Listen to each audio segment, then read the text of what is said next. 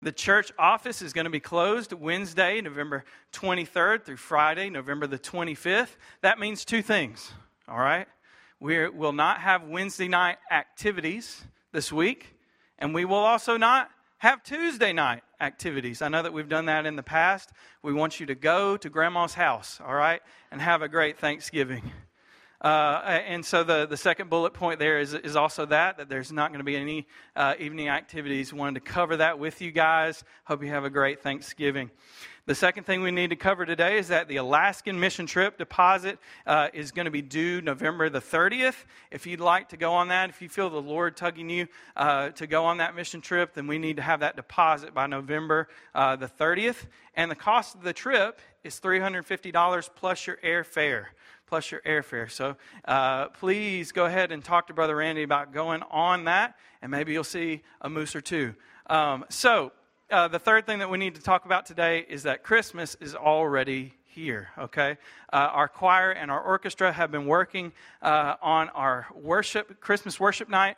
Hope Has a Name, Carols 2022. We'd love for you to invite everybody on your Rolodex to be there, okay? So if you will do that, we would love to have this place full Saturday, December the 10th at 6 p.m., and Sunday, December the 11th at 6 p.m. It's going to be a time of worship. We're not just singing songs. We're singing and celebrating the gospel together. And speaking of that, how blessed we are here at Luke 4:18 Fellowship. The body of Christ that God has brought together, each with their different functions. I'm thinking about kids ministry and the deacon body and our sound and tech team, the choir, the orchestra.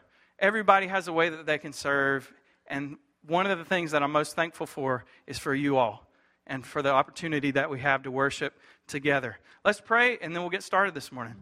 Dear Heavenly Father, we humble ourselves before you. We pray together, and we say thank you for the blood. We thank you for Christ going all the way for us, and saving us, forgiving us, and giving us a new life together. We pray that we would be built up into that holy nation, that spiritual house. And we pray that we would say there is no one like our God. We pray for our pastors today. We pray for this week ahead of family and fun and fellowship. We pray that in and through everything, we would say, thank you, God, for your goodness, for your mercy and grace. And we sing today. We love you. In Jesus' name, amen. Would you stand with me? Would you say welcome to somebody around you? We'll sing together. Sing together. We stand and lift up our hands, for the joy of the Lord is our strength. We bow down and worship Him now. How great, how awesome is He, and together we sing. Sing it out. Holy is the Lord, God Almighty. The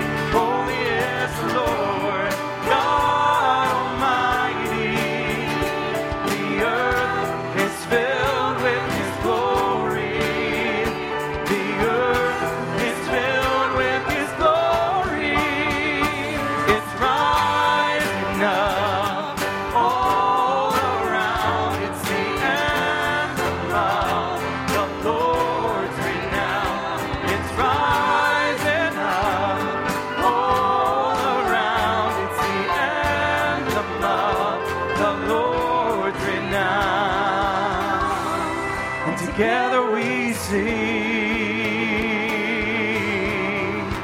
Everyone sing. Holy is the Lord, God Almighty. The earth is filled with His glory.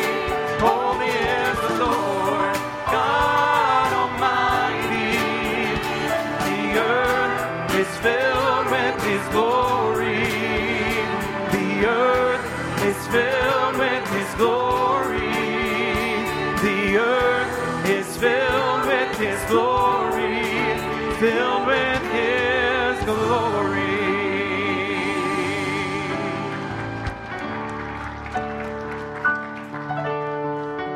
Great is thy faithfulness, O God, my Father. There is no shadow of turning with thee. Thou changest not, thy compassions, they fail not.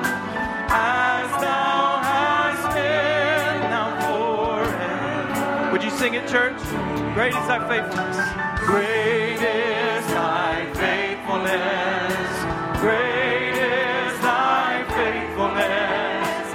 Morning by morning, new mercies I see. All I have needed, thy hand hath provided. Great is thy faithfulness, Lord, unto me. Pardon for sin and a peace that endureth.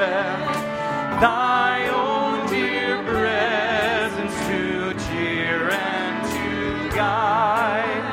Strength for today and bright hope for tomorrow.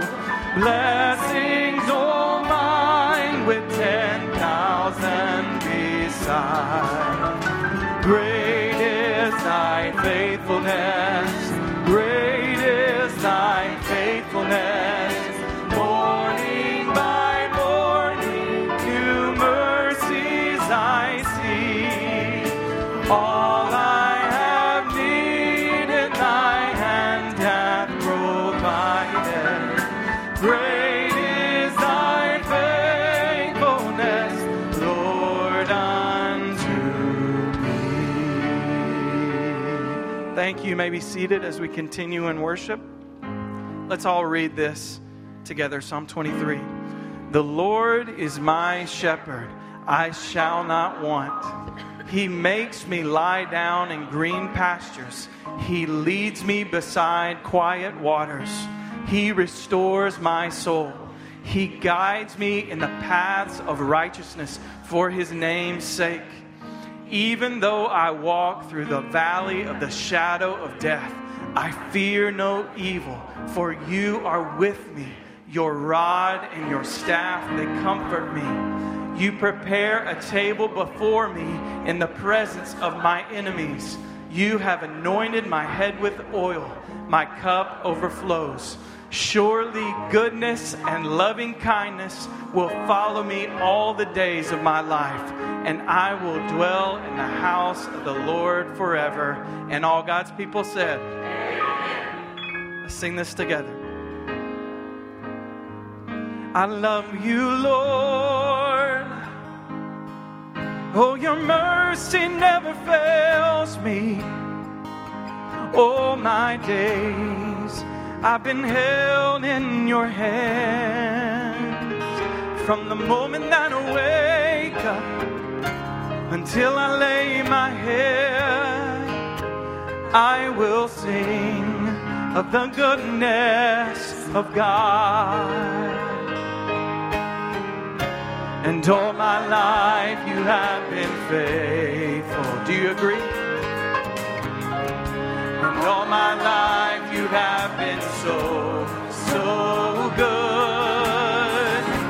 With every breath that I am able, I will sing of the goodness of God. I love your voice. You have led me through the fire in darkest night. You are close like no other. I've known you as a father.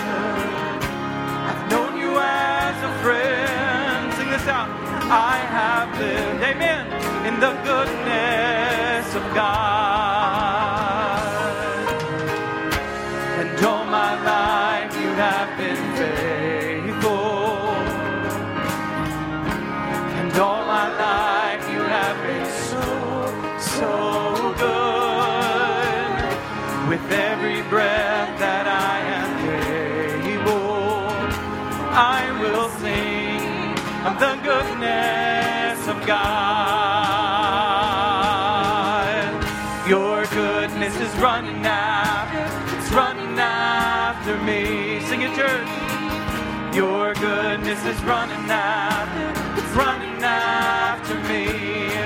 With my life laid down, surrender now. I give you everything. Your goodness is running after, it's running after me. Your goodness is running after, it's running after me. Your goodness is running after, it's running after me. With my life laid down, surrender now. I give you everything. Your goodness is running after, it's running after me.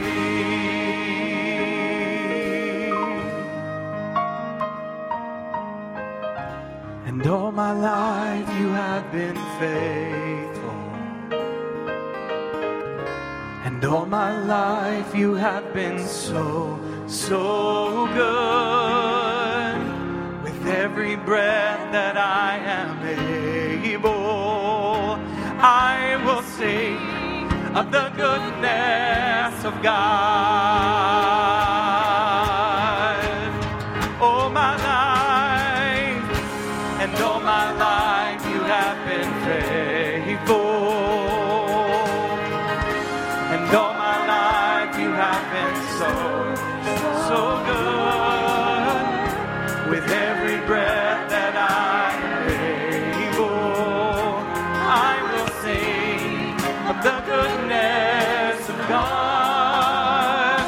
I will sing of the goodness of God. Amen. He has been good to us. Oh, so good that He gave us a Savior that died on Calvary for us. And we say, thank you, Jesus, for the blood applied.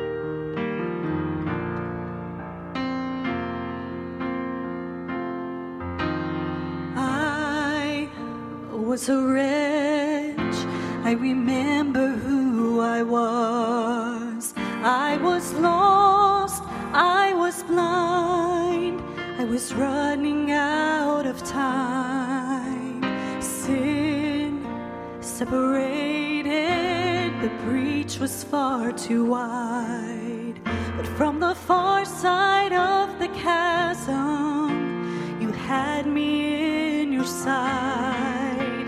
So you made a way across the great divide, left behind heaven's throne to build it here inside. And there at the cross you paid the debt I owed, broke my chains, freed my soul. For the first time I had hope. Thank you, Jesus, for the blood applied. Thank you, Jesus, it has washed me white. Thank you, Jesus, you have saved my life, brought me from the darkness into glorious light.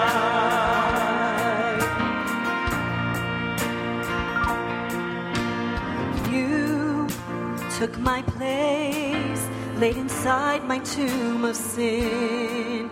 You were buried for 3 days, but then you walked right out again. And now death has no sting, and life has no end. For I have been transformed by the blood of the Lamb.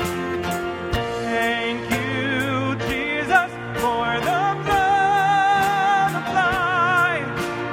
Thank you, Jesus, it has washed me white. Thank you, Jesus, you have saved my life, brought me from the darkness into glorious light. There is nothing stronger than the wonder-working power of the blood. The blood that calls us sons and daughters. We are ransomed by our Father through the blood. The blood. There is nothing stronger than the wonder-working power of the blood. The blood that calls us sons and daughters. We are ransomed by your Father through the blood. The blood. Thank you, Jesus, for the blood applied. Thank you, Jesus, it has washed me white. Thank you, Jesus, you have saved my life.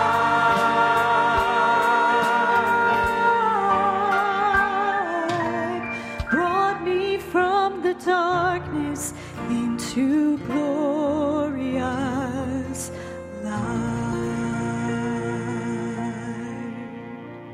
Amen, amen. Can we pray together? Dear Heavenly Father, we thank you for the blood that was applied at Calvary for us. We are all level at the foot of the cross. There was no way for us to reach heaven without you, and you gave it all. We pray that we see the things that you have set up for us, that you adopted us and given us good works for us to do. We pray that we would be grateful for that we would walk alongside you as the good shepherd, that your sheep would hear your voice and follow after you. We pray that for Luke 4:18 Fellowship. We pray that over every single ministry, every single event and function that happens, that it would be all about you and not about us. And yea, though we walk through that valley of the shadow of death, we fear no evil because you are right beside us. And when we cannot see you, our souls wait on you because you are a firm foundation.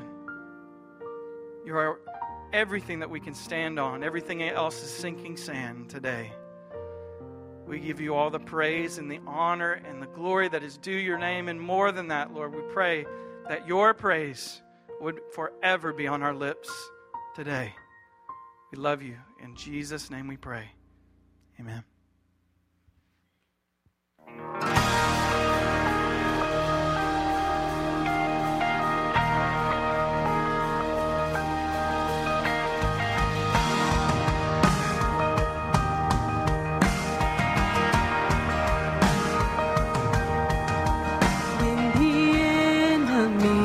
Surrounds and my heart grows faint within, when the darkness overwhelms and my fears are pressing in, I will trust in you, O Lord.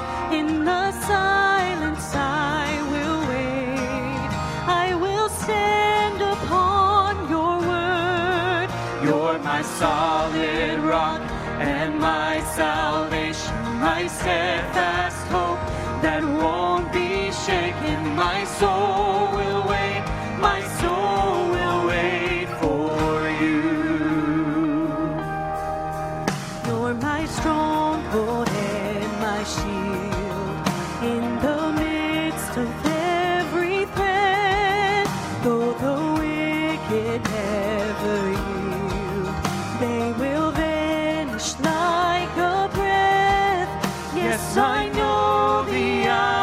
sure Satan's evil plans will fail.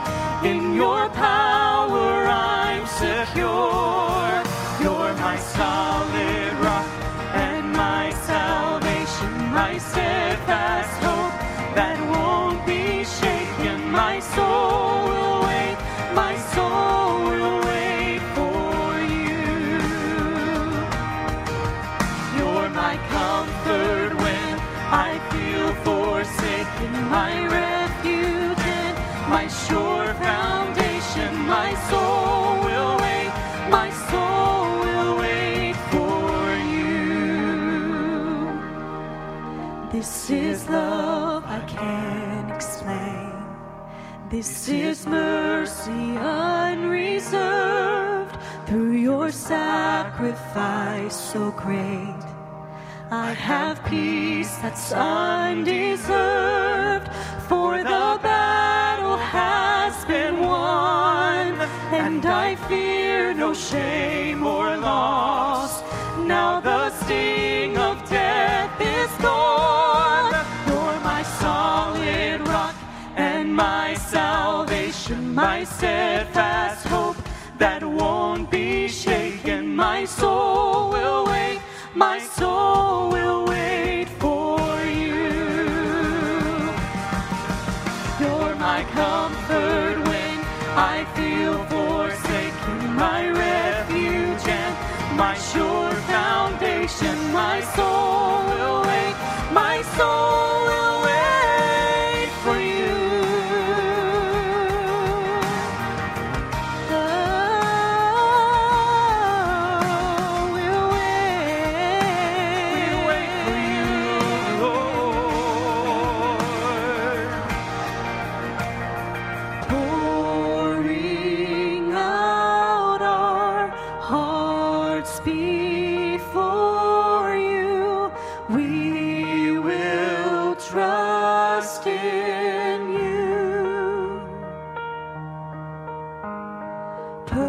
Perfect Savior, strong defender, we will trust in you. Pouring out our hearts before you, we will trust in you. Perfect Savior, strong defender, we will trust in you.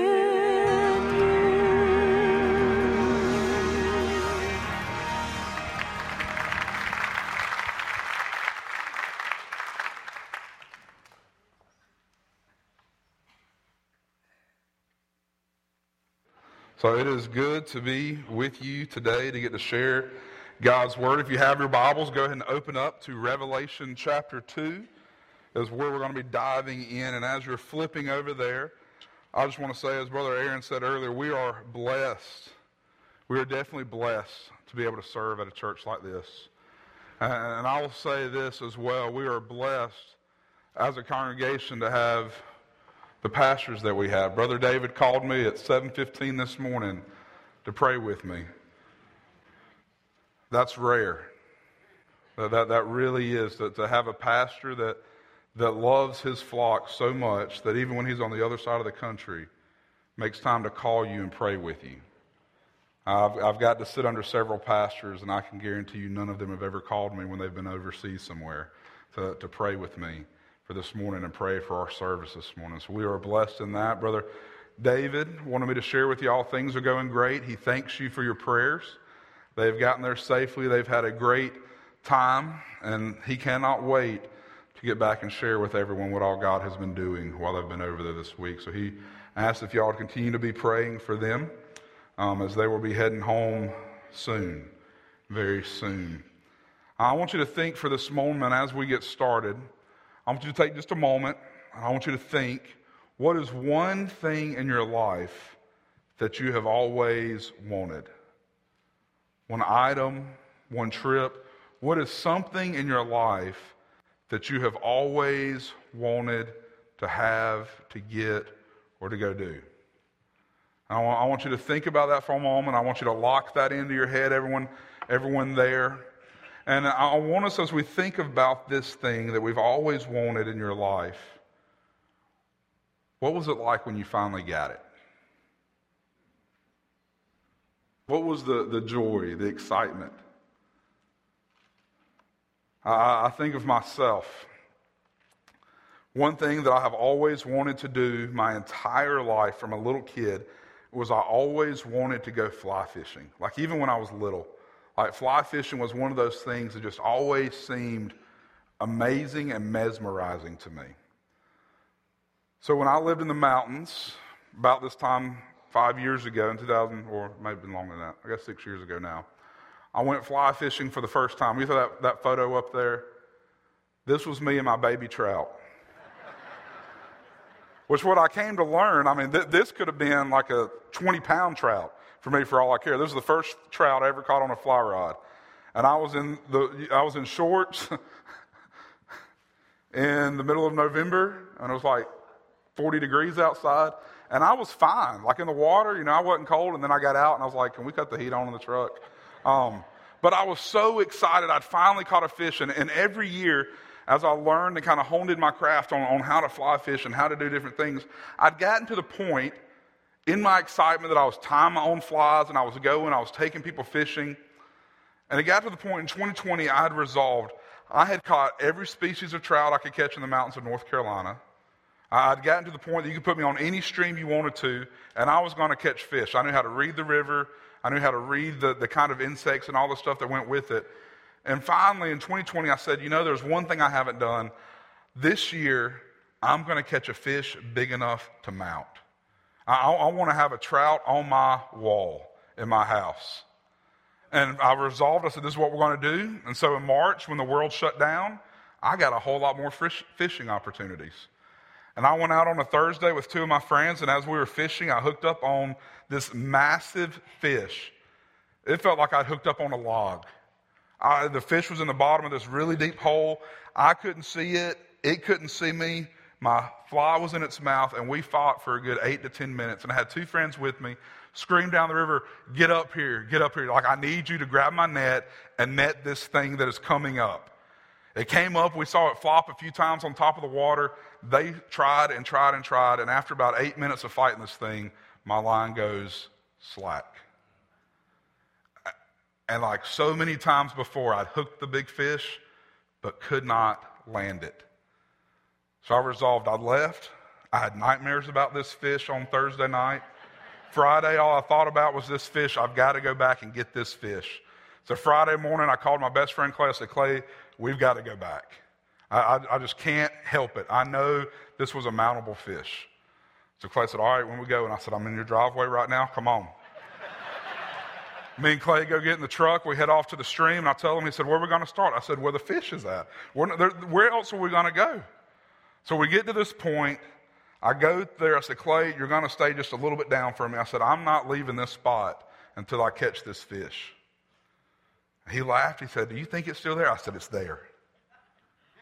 Me and Clay go, and within about 6 minutes of me fishing in this hole, he hit again. We fought for a good 15 minutes, threw Clay my net. Finally got him worn out enough that Clay, all he had to do was just kind of grab my net and just pop it under him. And this was the fish that I caught. A big adjustment from that first fish. Man, I was excited. It's 6.5 pound trout. Like in bass terms, that's like a 12 to 15 pound bass. And in my excitement, I finally got my mounted fish. I was thrilled beyond measure. That year, I ended up catching a mountable-sized trout in every species in North Carolina. Mostly, I couldn't go to any more sporting events, so I had to find something else to do with my time. And when I caught that fish, I was so excited. I got pictures of it. I sized it up. I got home. I wrote it in my fishing journal, just how excited I was about this fish. Posted all over social media. Took it to the taxidermist. Said, this is what I need you to do for me. And I was so thrilled. Everyone that saw me for probably the next 2 months heard about this story. Because the crazy thing is, I hooked it on Thursday, and when I got it out on Saturday, it still had my fly in its mouth from Thursday. And somebody else's fly in its mouth. I took all 3 and I said, these are going home with me. But I landed it, I got it mounted, and hung it up on my wall, and shared that story, and couldn't help to share that story, that my wife heard me talk about it. She just rolled her eyes and walked away. It was the story of so many hours of pursuing this fish, and now it sits hanging on the wall in my office. I walk in and notice it, but I really don't talk about that story often. The only time I really share the story of what I call my COVID fish was when someone asks me about it. And I think that's true for a lot of us. What happens from the moment that we say I do on our wedding day to the moment that we sign divorce papers? What is it that happens in our lives from the day that we hold our firstborn child in our hands and we're so excited, we're so in love, and man, I'm going to take care of this baby, to all of a sudden, it's getting on my last nerves. It's not listening to me. It's filled my whole schedule up with things that I have to do every day. Well, what happens from the day that we get a new puppy and we're so excited, it's the cutest thing and has the puppy smell, to 2 years later it's a dog that chews up everything? What is it that happens when we're so excited and so delighted over this thing or this event or this object that years later it doesn't mean as much to us? We forget sharing about it. And I think in the case of divorced spouses, frustrated parents, a puppy to a dog, what happens is a loss of love. Gradually, almost instantly, over a period of time, what was once done from passionate fervor, what was once done out of a delight, now becomes a duty or a chore. And that's what we're going to look at this morning here in Revelation chapter 2, is we're going to look at how does we go from a delight to a duty. So if you have your Bibles, you've opened up with me to Revelation chapter 2. I'm going to start reading here in verse 1. It says this: To the angel of the church in Ephesus write, the words of him who holds the 7 stars in his right hand, who walks among the 7 golden lampstands. I know your works and your toil and your patient endurance, and how you cannot bear with those who are evil, but have tested those who call themselves apostles and are not, and have found them to be false. I know you are enduring patiently and bearing up for my name's sake, and have not grown weary, but have this against you, that you have abandoned the love you had at first. Remember therefore from where you have fallen, repent and do the works you did at first. If not, I will come to you and remove your lampstand from its place, unless you repent. Yet this you have, you hate the works of the Nicolaitans, which I also hate.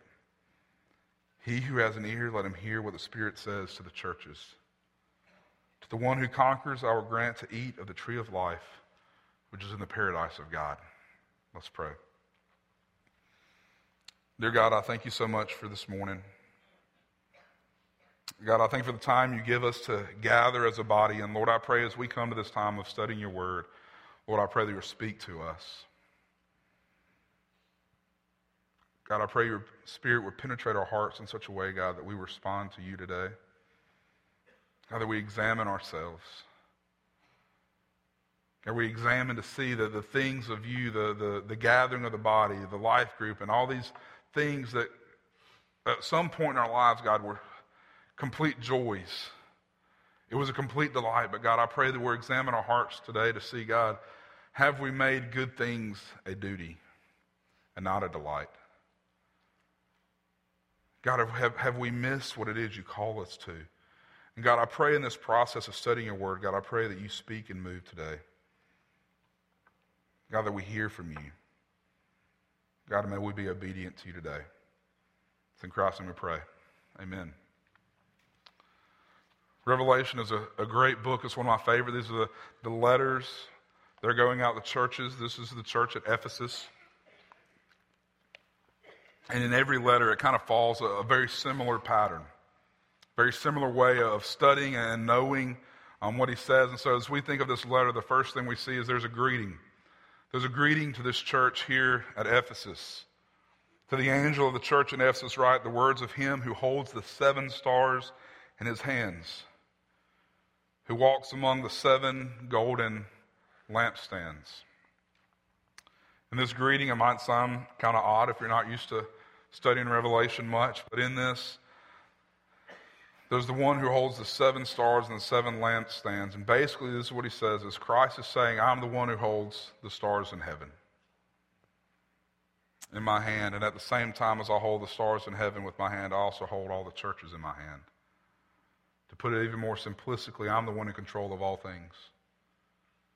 When we think about who Jesus is, that Jesus was there in creation, that when the Father spoke all things into existence, Christ was there. If we look in Matthew 28, we see all authority in heaven and on earth has been given to him. He holds all things in his hands. He is in complete control of all things. And so as he writes to this church in Ephesus, and he sends this greeting to the one who holds the 7 stars in his hands and the 7 golden lampstands, he is in control. He's holding us in his hands in the same way.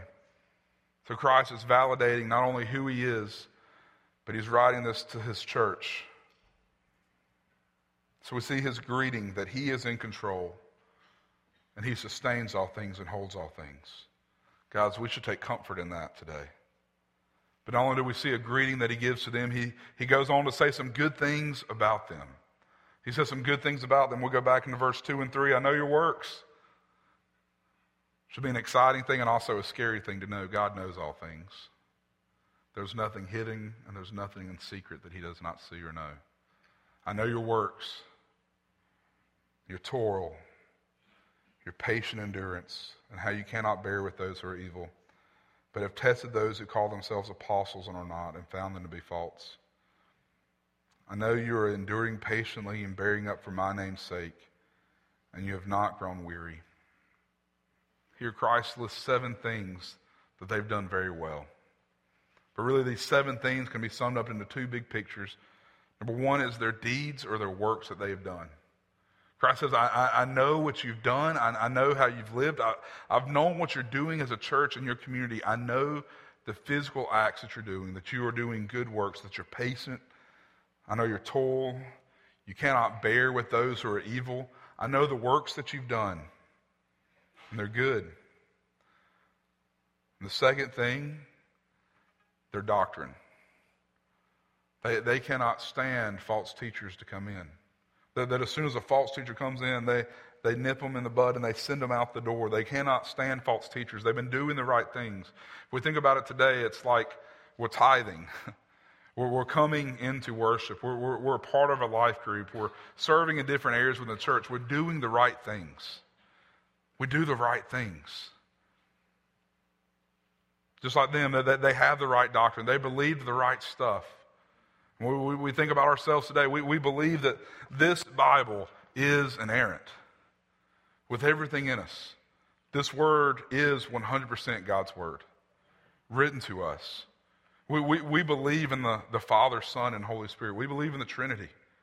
We believe that Jesus bodily rose from the dead. This wasn't just some spiritual resurrection. It was a bodily resurrection. We believe that he's coming again. We have the right doctrine, just like this church in Ephesus. So we can do the right things, and we can think the right things. But church, there can still be some issues. There can still be some problems. Christ tells them the good things they're doing, but then he hits on an issue. And he shifts to the third thing we see today, and that's the bad things he has about them. We get down to verse 4, but. And this is a very different but than what we see in Ephesians chapter 2, where it says, but God, being rich in mercy. This is a different kind of but. This isn't a good shift. This is kind of like your parents just got back from parent-teacher conference, and they're telling you, you know, Matthew, your teacher said you're doing better in your handwriting.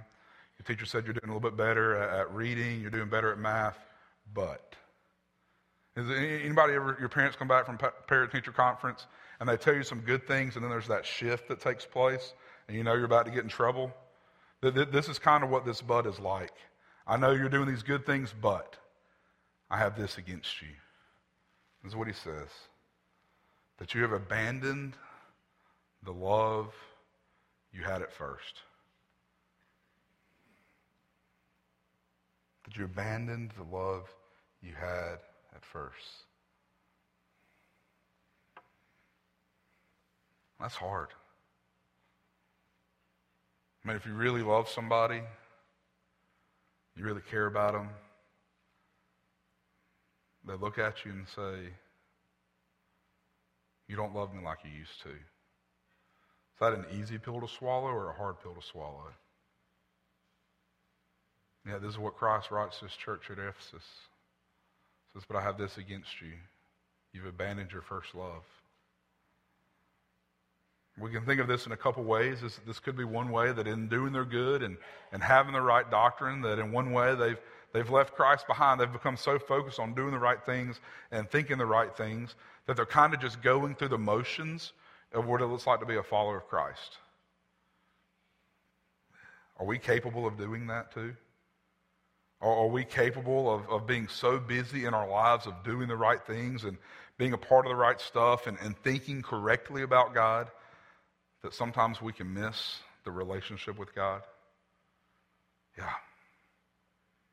So part of it is maybe they've forgotten about Jesus. They've gotten so focused on running this race that they've neglected the time they need to spend with God. And another part of looking this at banning the love they had for first is when we think of how Jesus summarized the Ten Commandments. He said, love the Lord your God with all of your heart, your soul, your mind, and love your neighbor as yourself. So that's the holistic approach to the love that God calls us to. Not only are we supposed to love God, but we're supposed to love our neighbor as ourself. And maybe part of this love that they had abandoned was they had quit caring for those in their midst. They'd quit caring for those that were around them. They got so busy in doing good and so busy at having the right doctrine that their heart had become cold to those who thought or looked or acted differently than they did.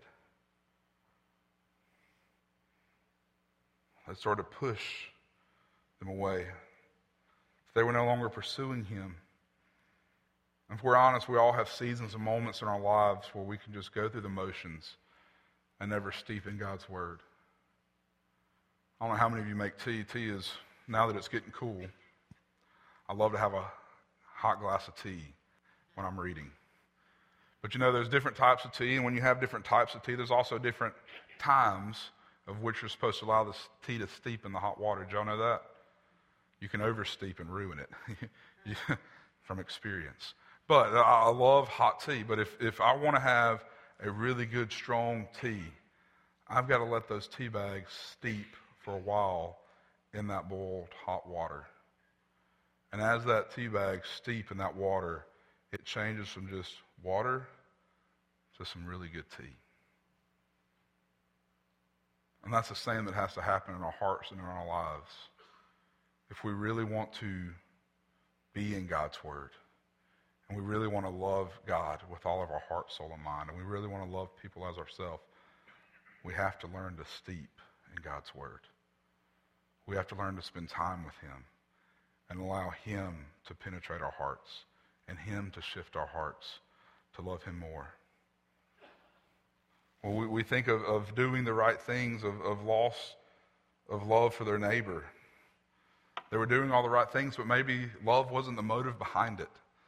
We think of this time of year, we give to the Light of the Village. Do we just give out to the Light of the Village because that's just what we do? Or do we give to the Light of the Village because God has broken our heart for those kids? When we think of the Pasco house that we help serve here, do we give to them because that's just what we're supposed to do? We are broken over the situations that they live in and are coming out of. Or we're about to enter a season of Lottie Moon. Do we give to Lottie Moon because that's just what we do as Southern Baptists, or has God broken our heart for the lost around the world? The heart is the motive behind everything. And that's what God cares most for. That's when he talks to this church. He loves this church. He loves his children. He loves his people But God also wants us to have a right heart before him. God doesn't just care that we think the right things and do the right things. He wants the heart to be the driving factor behind it to be right. So he tells them these bad things. And I think really it can be both of one and two. I think it can be that they've lost focus of God and they've lost focus of loving their neighbor. We'll see why here in just a moment, but we see this greeting to them. We see that he encourages them and gives them the good that he sees, but then he also hits them with the reality that they have abandoned their first love. And then he hits them here. The fourth thing is he gives them a challenge, verses 5 and 6. Remember. Remember, therefore, from where you have fallen. Repent and do the works you did at first. If not, I will come to you and remove your lampstand from its place unless you repent. Yet this you have, you hate the works of the Nicolaitans, which I also hate. Remember. He tells them to remember what they did at first and turn back to it. I want you to think for a moment here. What was it like when you first came to know Christ? What were you like? Were you passionate about it? Were you excited? Man, did you taste this freedom that only comes in Christ and you just wanted everyone and anyone that would hear you to know the same joy and peace that you'd gotten from him? Well, what was it like when you first became a follower of Christ? Did you just come in on Sunday mornings and go, man, yeah, we got church today? Or did you long to get here so you could just hear, man, what does God's word have for me this week? I remember when I first got saved, our church had 2 services. Little did I know that my pastor preached the same sermon in both services. I didn't know he did that. I thought, man, this guy really loves to study and preach. But I was so in love with God that I could not wait to get to church at Sunday. We had an 8:30 service, then Sunday school, and then service after that. And I would go to both services because I was like, maybe, just in case I miss something, I want to make sure that I get what I need to have this week. Just in case he says something different, I want to make sure I get it. My parents thought I was crazy, and so did my friends. They're like, dude, one sermon is enough. Like, it's the same thing, you know? Our worship pastor's like, bro, what are you doing here? But when you're so in love with somebody, you want all you can get out of them. When you're so in love with someone, you want to spend as much time as you can with them. You want to know every detail about them. That's why when it comes to our marriages, you know, we were blessed, several couples of us, to get away a couple weekends ago to go to Destin for a marriage conference. And what is the benefit of that? You get time alone to remember your love for one another. Why do we enjoy family vacations? Because in the busyness of the rhythms of life, and we get to go away with our families, that is time together we get to make memories that we get to look back on. How much more true is it, guys, when it comes to a relationship with the King of Kings and Lord of Lords, that we remember what he has done for us, and we remove the fluff of life and repent and draw back to him.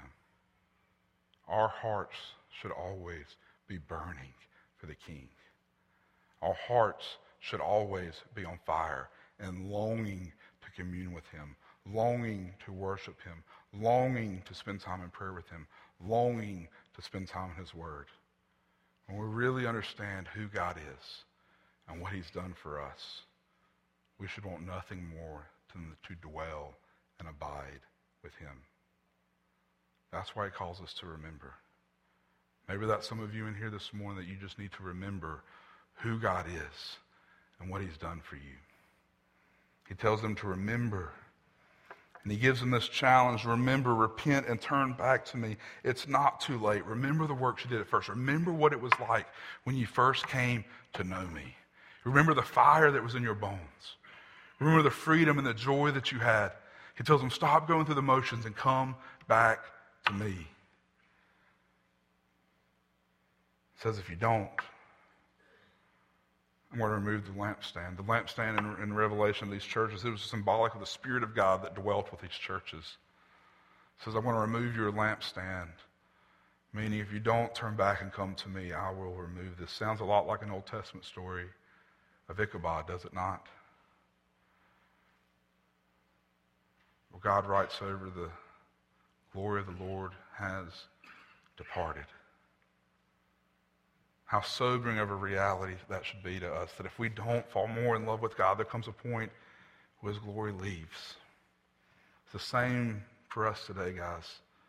That we need to turn from our sin. We need to turn whatever that's distracting us from following Him, repent, and come back to the King. Repent and come back to the Father. So He gives them this challenge to repent and come back to Him. And then He pleads with them here, the first part of verse 7, the command to listen. He gives them a command to listen. He who has an ear, let him hear what the Spirit says to the churches. He who has an ear, let him hear. This is something that we see a lot when we study, hear these 7 letters to the churches in Revelation, always ends, he who has an ear, let him hear. He who has an ear, let him hear.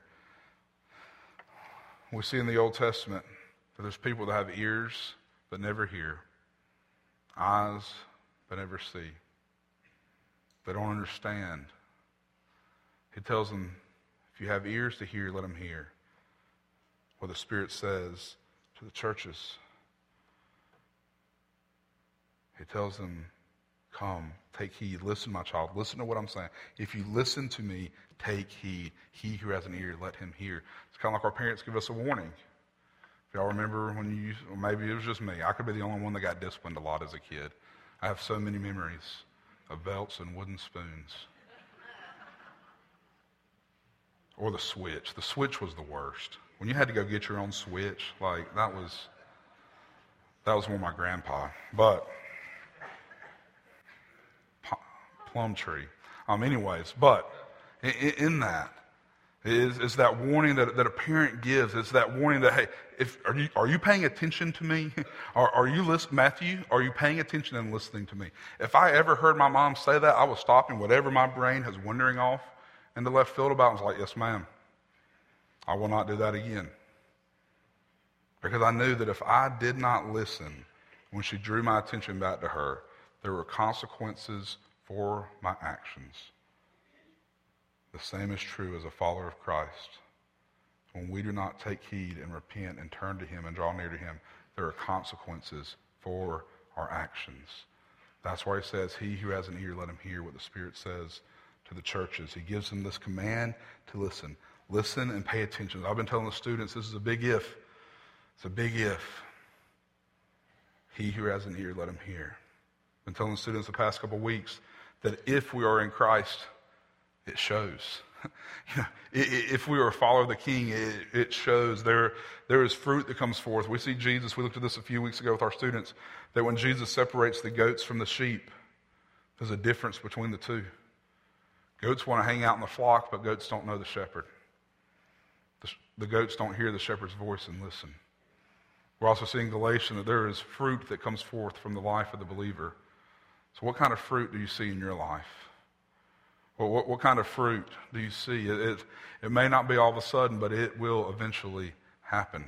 Fruit does have to be produced from the life of the believer. So he who has an ear, let him hear what the Spirit says to the churches. And then He gives them this promise.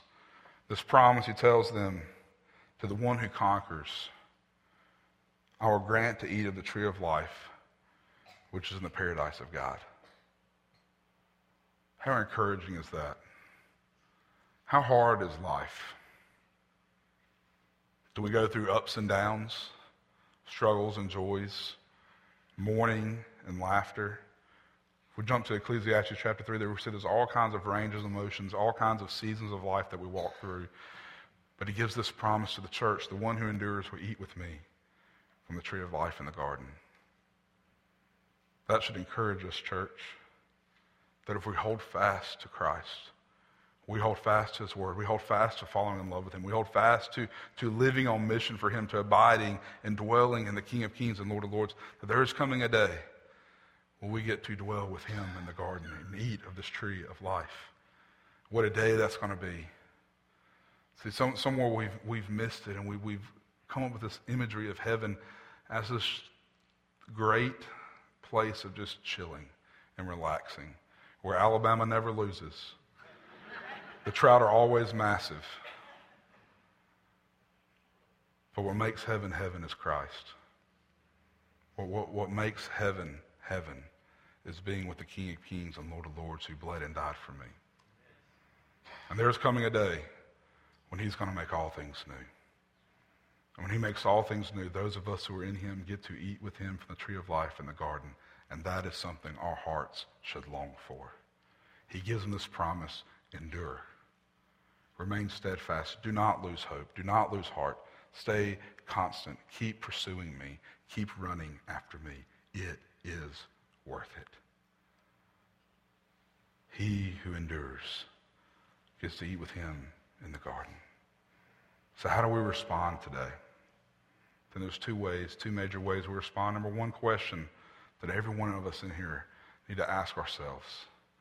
The most important question we can ask at any point of our life is, are we in Christ?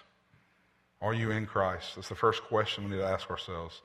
If not, a child of God, it really doesn't matter what you love, because you've missed it altogether. God calls us to love him. We must learn to turn from our sin. We must learn to turn from our agony, our pain, our brokenness, our separation from God, and we must turn to run into him. Christ is better than anything this world has to offer. But this is what I think the world, and oftentimes maybe some of us in here, think about it. We kind of think of Christ like we do a gym membership in January. It looks good. We like the idea of joining the gym. We like the idea of getting in shape. We like the benefits that it can get us. But if we never go to the gym, does it benefit us any? No. Not a chance. That's a lot like how the way some people think about Christ. We like the idea of Christ. We like the idea of what we can get out of Christ, aka getting out of hell free card. But it's so much more than that. It's so much more than just getting out of hell. Just like joining a gym is so much more than just saying, I'm a member of a gym. We've got to be a part of it. We've got to involve ourselves in it. There has to come a point in our life where we turn and we repent from our sins and we daily dwell with him. He calls us to a daily relationship with him.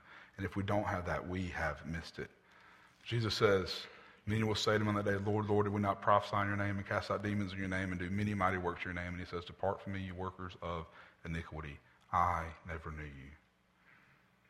To me, it's the scariest verses in the Bible, because it's people that do the right things, they think the right things, but they never gave their heart to Jesus. I want you to examine your heart this morning and ask yourself, have you ever truly given your heart to Jesus? Have you ever truly repented of your sins? Have you ever truly turned and said, God, I can't do it, I need you? Because if not, Jesus one day will say, depart from me, you workers of iniquity, I never knew you. And it will be too late. So are you in Christ? And if not, here in just a moment, we'll have a time of invitation. Come down and grab me. Come down and grab anybody in here. We'd love to talk to you about how you come to know the King of Kings and Lord of Lords. He wants our heart, guys. All of it. But the second way we respond, for those of you who are in Christ, the question that we must ask ourselves is, what do I love? What do I love? As a believer, we're called to love God with all of our heart, with all of our soul, with all of our mind. And here at Ephesus, this church, they had the right mind, and they were doing the right things. But they'd forgotten about the heart. They'd forgotten that what God had called them to. This might be true of some of you in here today. I said earlier, remembering these bad things he had against them is their love. They'd forgotten it. Here's how it played out. For some of you in here, you might have prayed a prayer at some point. You said you've come to know Christ, and see at one point you were red hot on fire, excited, and man, I just cannot wait to tell everybody and anybody I can about Jesus. Are you like that today? Maybe you were like me, and man, when I got saved, not only could I not get enough of church and worshiping with the body and learning what God's Word said, but man, every night I could not wait to get in His Word. And I was so in love with God. I was so in love with this. I was like, man, I got to know everything about this guy that would love me so much that he would die for me. And that just doesn't make sense. Like, I just need to know. He gave me a word. He gave me 66 books, and I need to know every one of them because that is how much he loves me, that he wrote me letters to tell me about himself, to tell me about who he was and what he's done. When was the last time you hungered and thirsted to be in God's word? Well, what happens from the time that we are so passionate and in love with God, where it's such a delight to spend time with him that it becomes a duty? It becomes just what we're supposed to do. In so many cases, it's a slow fade.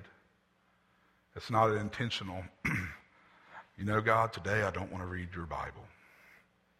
You know, God, today I just don't feel like going to church. You know, God, today I just don't feel like praying. Some of you might have said that, but I think for most of us, if we're honest, that's not necessarily how we slip away from a burning, hot, red desire to be with God. Normally how it happens is not a, God, I just don't want to be in your word today. God, I just got so much going on. I don't have time today. God, you don't understand. The kids were wild today. They just trying to get them dressed into school and back from school and this homework and bathed and into bed. By the time I get done, God, I'm just dead. I ain't got time to do this. Or maybe it's just time with our grandkids that we were running to and from. We just love our grandkids so much. We want to spend time. We want to support them. Maybe it's running back and forth from work. Whatever it is, it's never that we make the purpose decision that, God, I don't want to spend time with you. It's that we've slowly allowed other things to become more important than our time with God. We've slowly allowed other things to slip in and slowly drive a wedge between our heart and our heart with God. So if that's you in here today, that you were red hot on fire for God at one point, but then slowly faded away and slowly drifted, and you just don't feel that closeness that you were at one time with him. My challenge as we come to this time of invitation is the exact same thing that God told to this church here in Ephesus.